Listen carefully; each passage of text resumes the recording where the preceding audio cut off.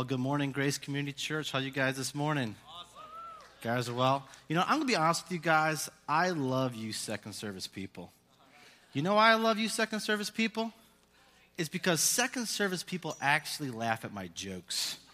I'm serious. You guys actually laugh at my jokes. I'll tell the same joke to third service people. I'll get groans. I've heard like, "Ooh, that was real rough." And so I love you second service people because you're like that giddy junior high, girl who just laughs at everything. And so let me encourage you, if I say a joke, just laugh at it. Just at least make me feel good because third service people aren't going to laugh at any of my jokes. So for those of you who don't know who I am, my name is Dan, and I have the privilege of serving as youth pastor here at Grace. And I've almost been here a full year. I started early, middle August last year, and it's been a good year. It's been a good year, but I was thinking to myself yesterday, man, I've learned a lot. And a lot of things have happened in the last year. And so I came up with some different things that I've learned or experienced while at this church or while living in Elkhart County. And so in no particular order, here are just a few things. I moved from Kendallville to here. I got married in November to a wonderful gal named Kim. I learned what a haystack supper is. That's very important if you're going to make it in this area. You got to know how to communicate with the natives and what type of food things there are. I got addicted to the Chief ice cream. I got addicted to Chief ice cream. Just one cone is all it took, just one. I also discovered that within our congregation there is a disease that I call the insanity of being a Notre Dame football fan. If you agree with me, can I get an amen? Amen. And everyone who didn't say amen is going to wear their Notre Dame football jersey and meet me in the parking lot afterwards. I'm sure that'll happen. But I've learned some things about our church, too, about Grace Community Church. This is a church that loves people. Loves people from toddlers all the way up to its senior citizens. It's a church that takes God's word seriously. We preach God's word. We preach truth every Sunday morning. But at the same time, we don't take ourselves too seriously, and we know how to have some fun, and we know how to celebrate as well. This has been a really busy year for me. It's been actually a real busy past month. A few weeks ago, I was on a mission trip, took some senior hires to Kentucky. And we were outside of Hazard, the county next over, called Leslie County. It's the number one county per popula for drug abuse in the entire state of Kentucky. And so we took some teenagers there, and we drove around the hollers, and we picked students up, and we got to share God's love with them and saw kids make some decisions for the Lord. This last week, I was at Urban Hope with some fifth graders and some middle schoolers. They did an awesome job reaching people in the inner city of Philadelphia. And on Tuesday, I have the privilege of leaving to go to the Momentum Youth Conference and taking 80 teens. We're going to Chicago, Wheaton University. Excited to see what God's going to do in our teens' lives. We have some outreach on Saturday, Wicker Park in Chicago, and just really excited to see what God is going to do. It's been a busy month, but it's been a good month. When you're serving Jesus, there's nothing like it. And so it's been just a great month serving, and once again, excited to be with you this morning. Well, we've been doing a new preaching series. It's on the book of 1 John.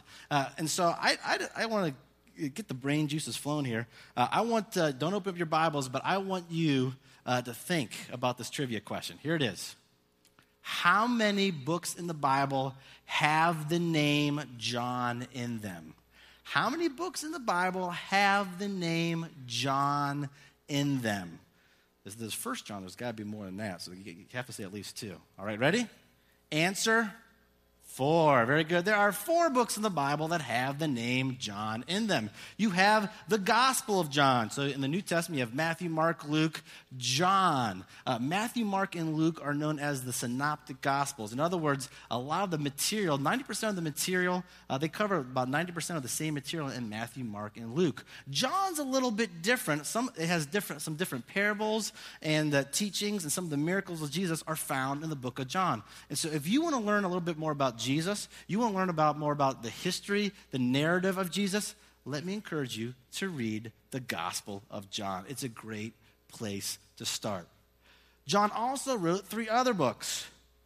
1 John, 2 John, and 3 John. And he wrote them to encourage the church as well as to instruct them regarding false teaching. And so we're talking about 1 John. And so let me encourage you to open up your Bibles to the book of 1 John. Pastor Jim last week talked about what it means to live in light. And that we are reflectors of God's light. And so we're going to talk a little bit more about how we can make sure we are remaining in light instead of darkness. If you don't have a Bible, let me encourage you to raise your hand. Our ushers are walking around. They'd be more than happy to place a Bible within your hand. If you don't have a Bible, this is our gift from Grace Community Church to you. We're going to be picking it up in the book of 1 John, and we're going to be looking at 1 John chapter 2. And once again, we're going to be talking a little bit about light and darkness. What are some ways that we can make sure that we're living according to God's standards, that we're living in light and we're not in darkness? 1 John chapter 2, let me encourage you to stand if you're in the main the link, and we're going to read the first 6 verses in 1 John chapter 2. 1 John chapter 2, verses 1 to 6. Ready, read. My dear children, I write this to you so that you will not sin. But if anybody does sin, we have an advocate with the Father, Jesus Christ, the righteous one. He is the atoning sacrifice for our sins, and not only for ours, but also for the sins of the whole world. We know that we have come to know him if we keep his commands. Whoever says, I know him, but does not do what he commands is a liar, and the truth is not in that person. But if anybody obeys his word, the love for God is truly made complete in them. This is how we know we are in him. Whoever claims to live in him must live as Jesus did. You may be seated. We're going to be looking at the first 14 verses in 1 John chapter 2, and we're talking about light as compared to darkness. How can we make sure that we're walking according to God's standards, walking in the light?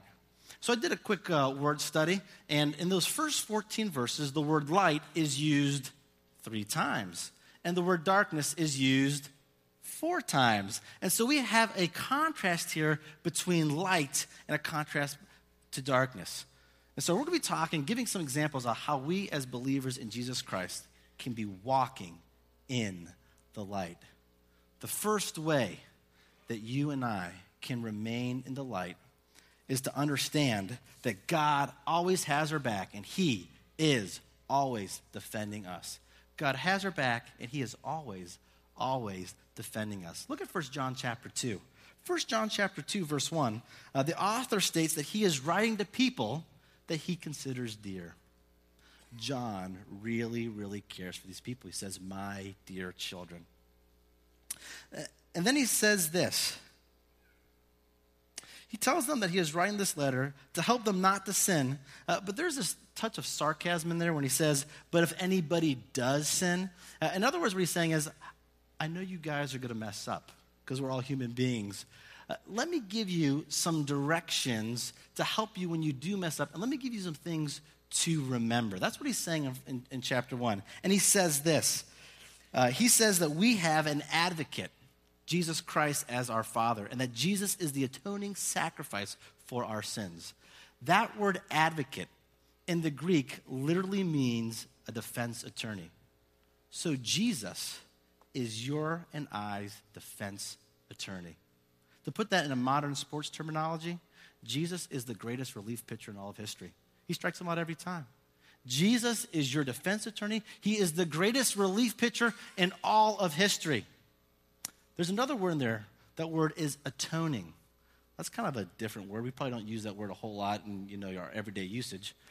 In the Hebrew and the Greek, the word atonement literally means covering. Jesus' death on the cross, past, present, and future, atoned or covered for all of our sins, and he is sitting at the right hand of the Father, and he is our defense attorney. He is the greatest relief pitcher in the history of the world. And we can bank on it. No matter what we're going through, God has our back. Let me illustrate that real quickly for you guys. I have over here a rusty spring. my wife enjoys garage sale shopping. And so if I tell her, hey, can you get me something? I always enjoy seeing what she'll find. And so I said, give me something kind of junky. And she's like, here, a rusty spring. But a lot of times, you and I might feel like this rusty spring. We feel junky. We feel worthless. We feel useless. And see, without Jesus in your life, we're going to feel that way. But when you have Jesus in your life, he is the atoning sacrifice. He covers over our blemishes and makes something special out of us. And so, just like this rusty spring is worthless, once we cover it up, though, and we're covered by the blood of Jesus, the blood of Jesus is precious. It covers our sins, and we are covered in the blood, just like this pillowcase covers this rusty spring, and we are now covered in the blood of Jesus. But this is what happens. Satan will do anything he can to remind us of our past. He'll come over to you, and he'll say, you're not really covered in the blood of Jesus. Do you remember how worthless you are? You're nothing but junk. And so we have two options. Option number one is we can believe Satan's lies, or option number two is that we can call our defense attorney to our side. We can make a call of the bullpen, the relief pitcher comes in, and he will always defend us. Jesus is the greatest defense attorney, the best relief pitcher in all of history, and he will defend those who are in Christ Jesus. But Satan's pretty good. He's been doing this for quite some time. And to learn a little bit more about his tactics, let me encourage you to turn to the book of Job. Let me encourage you to the book of Job, and we're going to look at the first chapter of Job. Job is found close to the middle of your Bible. The book of Psalms is right in the middle. So if you find the book of Psalms, it's the book right before it is the book of Job. Historically, we believe that Job was one of the first books to ever happen historically. Even though it's in the middle of your Bible, the story of Job happened really early on in the Old Testament history. And so we can learn a lot about Job because what Satan's been doing here, he's been doing for years and years and years and years. And he's gotten really, really good at it. So Job chapter 1, and we're going to pick it up in verse 6. Job chapter 1, verse 6. One day the angels came to present themselves before the Lord, and Satan also came with them.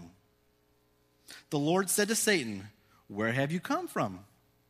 Satan answered the Lord, "From roaming throughout the earth, going back and forth in it." You see, Satan is roaming throughout the earth, going back and forth in it, and he is trying to trip us up. He is trying to destroy us. He's trying to remind us of what we were before Jesus. He's been doing it since the book of Job and way before, and he's doing it now with you and me. Verse 8. Then the Lord said to Satan, "Have you considered my servant Job? There is no one on earth like him. He is blameless and upright, a man who fears God and shuns evil." Where's the Lord when this is happening? He's in heaven on his throne. God is always on his throne, and he has always got our back, and he always knows what's happening. Verse 9, Satan says this, "Does Job fear God for nothing?" Satan replied, "Have you not put a hedge around him and his household and everything he has? You have blessed the work of his hands so that his flocks and herds are spread throughout the land. But now stretch out your hand and strike everything he has, and he will surely curse you to your face." The Lord said to Satan, "Very well then, everything he has is in your power, but on the man himself do not lay a finger." And as we go through the rest of Job goes through some pretty difficult times in his life, and God allows it, but God always defends him. And at the very end of Job, he comes to Job's rescue. He defends him. He's the greatest relief pitcher in the history of the world, and he blesses Job for his faithfulness. But you see, sometimes we need to walk through darkness to appreciate the light. And that's what Job had to do. Psalm 23 says, "Even though I walk through the valley of the shadow of death, all this darkness around me, I will fear no evil." Why? Because the light of God is with me. Because we have God with us. And he is the greatest defense attorney the greatest relief pitcher in all of history, and he has your back. I was thinking to myself the other day, when we have God in our lives, when we have Jesus, he's our defense attorney. We can go to him anytime, and we know that he will defend us. We know that he will help us out. We know that he will give us wisdom. We know he's the greatest relief pitcher in all of history. Why then don't we go to him more often? Why don't we go to Jesus more often with our problems? And this thought occurred to me. We don't go to Jesus more often because even though we know that without the blood of Jesus, we are nothing, we still think there's this small, itty-bitty part of us that thinks, I'm good enough. I can do it on my own. I don't need Jesus today. I got things all figured out. And that's when Satan will creep in and he will plant seeds of doubt. He will manipulate and deceive to try to get you to believe what you once were. If we call on Jesus, he's the greatest defense attorney in all of history, the best relief pitcher. We need God. I believe one of the root sins here that John is addressing is that of our pride. Even though we have the gospel of God's grace, sometimes we think we're good enough. We can do it on our own. We don't need God. I can rely upon God. I'm good. I make 6 figures a year. My kids are okay. I'm good. We need to rely upon God's grace. I believe this. I believe that a lot of people come to church on a Sunday morning and you feel broken. You feel battered. You feel hurt. And that's because Satan is after you, trying to remind you of what you were. This is all you need to do. Call our defense attorney. Make a phone call to the bullpen because the relief pitcher's coming in. And he's going to strike Satan out, and he will give you joy, and he will give you peace. So let me encourage you to do that, and to do that today. The second way in which we as believers in Jesus can stay in the light and not stay in darkness is that we need to be straight up, and our love for Jesus needs to be known. We need to be straight up, and our love for Jesus needs to be known. You know, this is why I love the Bible, because the Bible is straight up. Isn't that great? The Bible's like it's so straight up, it just tells it how it is. I love that. A few years ago, I went over to Israel and also found in the neighborhood that I was living in, there were some Yemeni students. And so I decided that I wanted to read the Quran to get to know a little bit more about why they believe what they believe and to be able to dialogue with them better. This is what I found out. The Bible, God's Word, it ultimately only has one author, God. But it's been written by over 40 different authors on over 3 different continents, spanning over 2,000 years, and there is not one contradiction in it. And it's changing people's lives, and it's straight up. It tells it how it is. The Bible tells it how it is, and it shows man for who he is. It shows our flaws. It shows the areas that we need to improve upon. The Quran, written by one guy, 600 AD, and it does not show man for what I believe. It's not straight up. Does not show man for who he is. The Bible is straight up. I love it. And we're going to look at this way in which we need to be straight up for God and make his love well known. Turn to 1 John chapter 2 again, and we're going to be looking at verse 3. Remember, God is our defense attorney. He's the greatest relief pitcher in all of history, and he has your back. All you need to do is rely upon him. Here's another way in which we can remain in the light and shun darkness.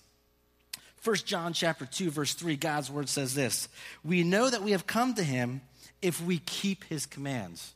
That's pretty straight up, right? If we love God, we're going to keep his commands. I'm going to give a quick parenting tip. I don't have any kids, okay, so this might not, you might take this with a grain of salt, but here's a quick parenting tip because my parents did this to me and it worked. When I was being disobedient, when I was being rebellious, my parents would look at me and say, if you love me, you obey what I say, you'll honor me. And I was so mad because you know what? They're right. If we truly love our parents, if we truly love someone, we'll honor them. And if we truly love God, we'll honor him as well. Don't say you love God if you won't keep his commandments. In verse 4, John says this. He says, whoever says I know him, but does not do what he commands is a liar, and the truth is not in that person. Whoa, that's pretty straight up, right?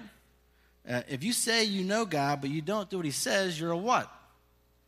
A liar. You're a what? A liar. That's what this verse is saying. It's straight up. Talk is cheap. But if you want to reflect God's light, you must obey what he says. Verse 5, but if anyone obeys his word, the love for God is truly made complete in them. This is how we know we are in him.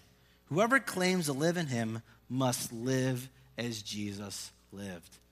We as believers in Jesus need to be straight up. We need to be straight up and live for God. Let me ask you a couple questions. When is the last time you thought to yourself, I know I feel the love of God in my life? When is the last time you felt compassion for someone? Do you feel like you have to be someone that you are not? Let me illustrate that real quickly. I have here a head with me, and it might be a really recognizable person. You might recognize who this is. Okay, if you don't know, this is our senior pastor, Pastor Jim Brown. I think so many times we as believers think that we have to be just like Jim Brown. I have to run 10 miles a day. I have to have the most energy in the world. I have to have this charismatic personality, and people instinctively flock to me. I have to be Jim Brown.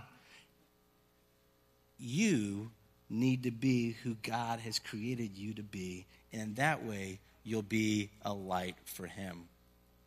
I can't be a Jim Brown. You know why? I'm not Jim Brown. I need to be a Daniel Cosentino. And in doing so, I can better reflect God's glory. Here's my question to you, though. Who are you trying to mask? What are you trying to hide behind? I believe a lot of people hide behind their past achievements. Well, in high school, I bowled a 300. In college, I was on the dean's list. I did this, I did that. Without Jesus, we are nothing. What's your mask? What are you trying to hide behind? Are you straight up? Do people know that you love Jesus? What's your facade? We're going to do a quick exercise. This is what I want you to do. I want you to look down at what you are wearing right now. Look at your shoes, your pants, your shirt, and the main link. Just take a quick look. Look at what you're wearing. I'm going to ask a couple questions, and let's see how you guys do, all right? Question number 1. Do you guys remember, who here remembers by a show of your hands what you wore yesterday? Raise your hand if you can remember, and the link too, if you can remember what you wore yesterday. There's some people I see here they don't even remember what they wore yesterday. All right, you can put your hands down. Next question. Do you remember what you wore last Sunday? If you can remember what you wore last Sunday, raise your hand. All right, some of the hands are trickling down here. All right. Next question. If you can remember what you wore a month ago, it's July 20th, by the way. If you can remember what you wore June 20th, raise your hand. Okay, there's like 3 people here, and I don't believe them. But there's three people. They're probably on vacation, and so like, yeah, I was wearing vacation-y stuff, or something like that. This is my point. People aren't going to remember what you wore yesterday, probably, a week from now, a month from now. What they will remember is your authenticity, and did you point them to Jesus? Quit spending so much time focused on this stuff.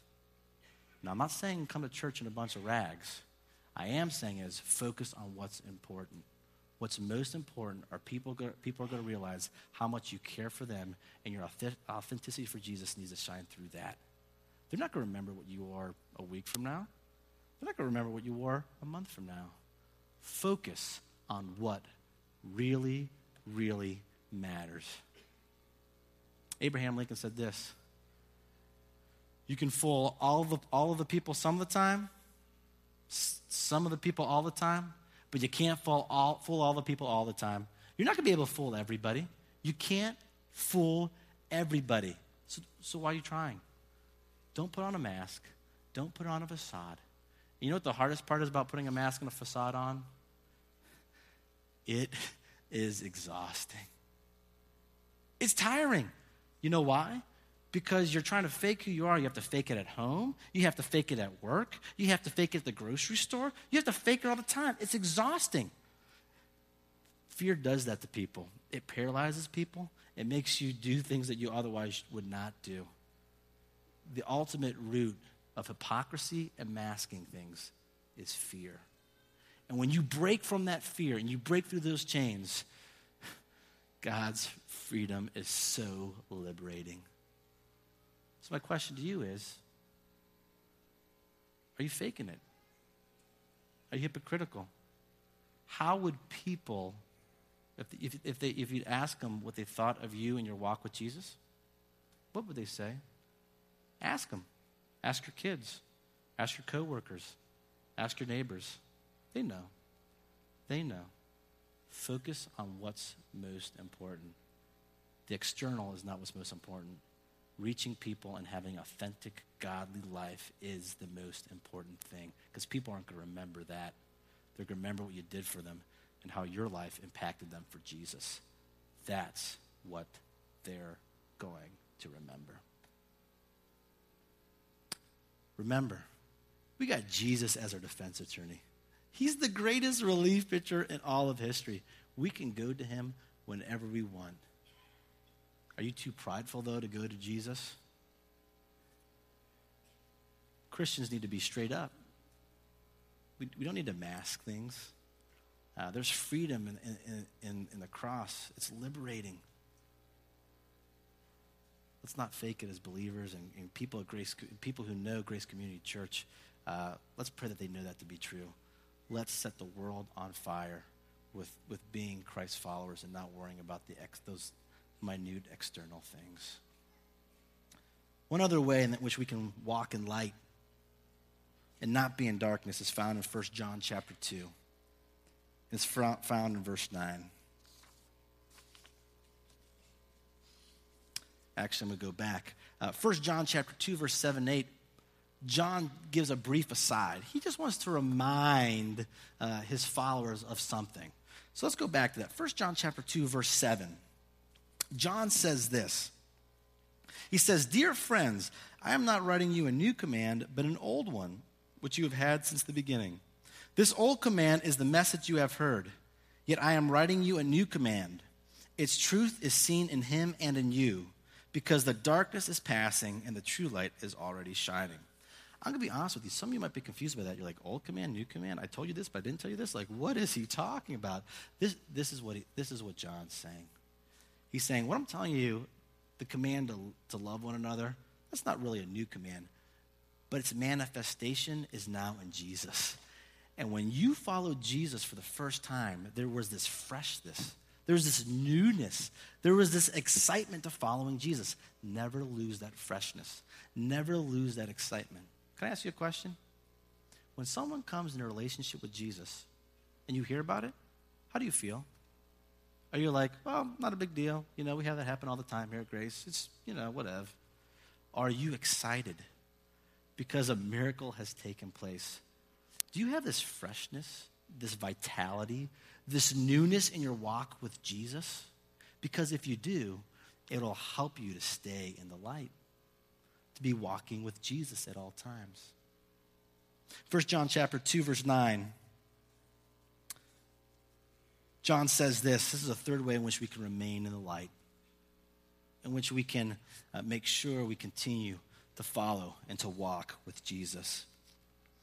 1 John 2:9 says this. Anyone who claims to be in the light but hates a brother or sister is still in the darkness. Anyone who loves their brother and sister lives in the light, and there is nothing in them to make them stumble. But anyone who hates a brother or sister is in the darkness and walks around in the darkness. They do not know where they're going because the darkness has blinded them. if we want to light it up for Jesus, we want to be a light for Jesus, remain walking according to God and his standards, we need to remember, we need to check our anger at the door.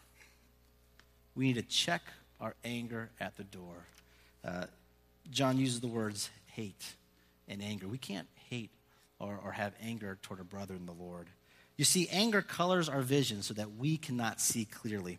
And let me demonstrate that here real quickly. I have with me a jar, and this jar represents the lens in which we view things. This is our perspective. Everyone has a perspective, and we all, based on our experiences, we all have various perspectives, experiences, bias.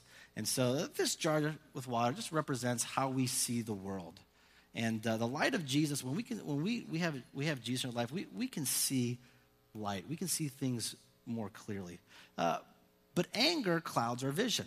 We know that. When we start seeing red. So say, for instance, something negative happens.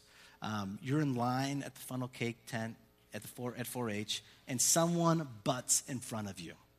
That makes you angry.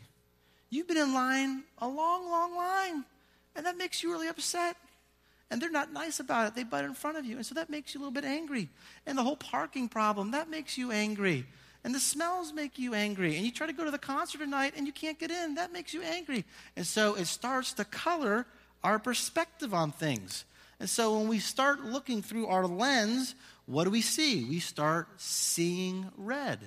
It colors our perspective. And then we decide to do what? We decide to go to bed. We don't talk about it with our spouse. We don't have a forgiving heart. And so when we wake up in the morning, what happens? We're even angrier. And that's the way it works. If we go to bed and we don't have this forgiving, loving attitude, you'll wake up in the morning even angry. And so that clouds our perspective. And then before you know it, angerness will eventually lead to bitterness. Anger clouds our perspective. All we do is we see red, and then eventually we get bitter. This is what I believe. I believe that life pushes people in one of two directions. It really does. It pushes people in one of two directions. If you go to Greencroft, you go to any type of nursing home, you'll find, I believe, two different types of older people. You have the sweet, nice, gentle, caring, loving, older lady, let's put it that way. And then you have the next person, which is mean, grumpy, bitter, a pain. You have that grumpy guy. Life is hard on everybody, but if we have the love and forgiveness of Jesus, it will soften us and make us more gentle and help us in our perspective of things. So my question is, as we go along this road in life, are you going to be that sweet, gentle, loving person who understands God's goodness and grace to the end? Are you becoming an angry and bitter person? I believe that there are three ways in which we can handle our anger and make peace. 3 ways. Number one is that we can be a peacemaker. We can be a peacemaker. And so when something happens to us and we get upset, we can handle that in a godly fashion. We can go to the person that hurt us and we can confront them lovingly, gently, have restoration and forgiveness, and we can be peacemakers. We can also be peace breakers. We can be peace breakers. We allow our anger to make us bitter. And we don't have anything to do with forgiveness or restitution. We're going to do things our way, and we're all about getting a little bit of revenge. Or you can be the third thing. You can be a peace faker. A peace faker. That's what we call being passive aggressive. And so when something happens, you pretend like nothing's wrong. Is anything wrong? No, nothing's wrong. I can sense you're angry. No, nothing's wrong at all. I'm okay, not a big deal. But deep down inside, you're going to try to get back at that person. You're going to try to give them the silent treatment. You're going to try to cook them some bad food and make sure that they got stuff in their food, You're going to do what it takes to get back at them in a passive, aggressive way. Peace fakers are just as destructive as peace breakers. Of those 3 options, one is the biblical godly approach, to be a peacemaker. And in doing so, erase that color, or that anger from our eyes, and we can better love and we can better forgive people. Otherwise, we'll get angry, and bitter. I'm going to be honest with you. Anger for me and for our family was a generational sin. Something that my father and my grandfather really, really struggled with. And I've shared this before in previous sermons. My grandfather does not know the Lord. His father left him when he was a little kid, and he held that against God and against people. He got very angry, and he got very bitter. And so he was verbally abusive with my father. But something happened to my dad when he was a senior in college. He found Jesus. And the anger and the abuse that was passed on to him, my dad was able to handle it in a godly fashion. And instead of being angry and abusive, he's passing down onto me a more loving and gentle attitude. You see, no matter what that generational sin is, through Jesus Christ, you can defeat it. And you can pass on a loving, gentle, tender spirit to your kids and your grandkids. It is possible. Are you walking the light? Or are you walking the darkness? Of these three examples, which one do you struggle most with? Do you struggle with your pride? Not fully relying upon God in all things? Man, Jesus is the greatest defense attorney this side of the Mississippi. I'm sorry, the world. Jesus is the greatest defense attorney in the world. He's the greatest relief pitcher. You can go to God and rely upon him for everything. Are you trying to mask things? Are you trying to hide who you really are? Trying to fake it? Are you struggling with anger? Are you struggling with hating people, with hatred in your heart? Because that'll color your vision. Here's a beautiful thing about all these things. Through the light of Jesus Christ, we can have victory. It's no matter what issue you're struggling with, no matter what things you are facing, through God, you can have the victory. Can you imagine what our world would look like, what Goshen would look like if we remained in light and we took care of these things? People would see a difference. They would see a change. Which one are you struggling with? And are you going to do something about it? Are you going to give it over to the Lord? Because he'll help you. He's always got our backs. Can I get an amen? Amen. All right, let's pray. God, just so thankful for today, and just pray that you'll help us to be people that want to remain the light and not in the darkness. Help us to be people that desperately care for you and for your son. Help us to be individuals that want to be in your light, and in doing so, we rely upon your grace. We don't fake it. We don't mask it.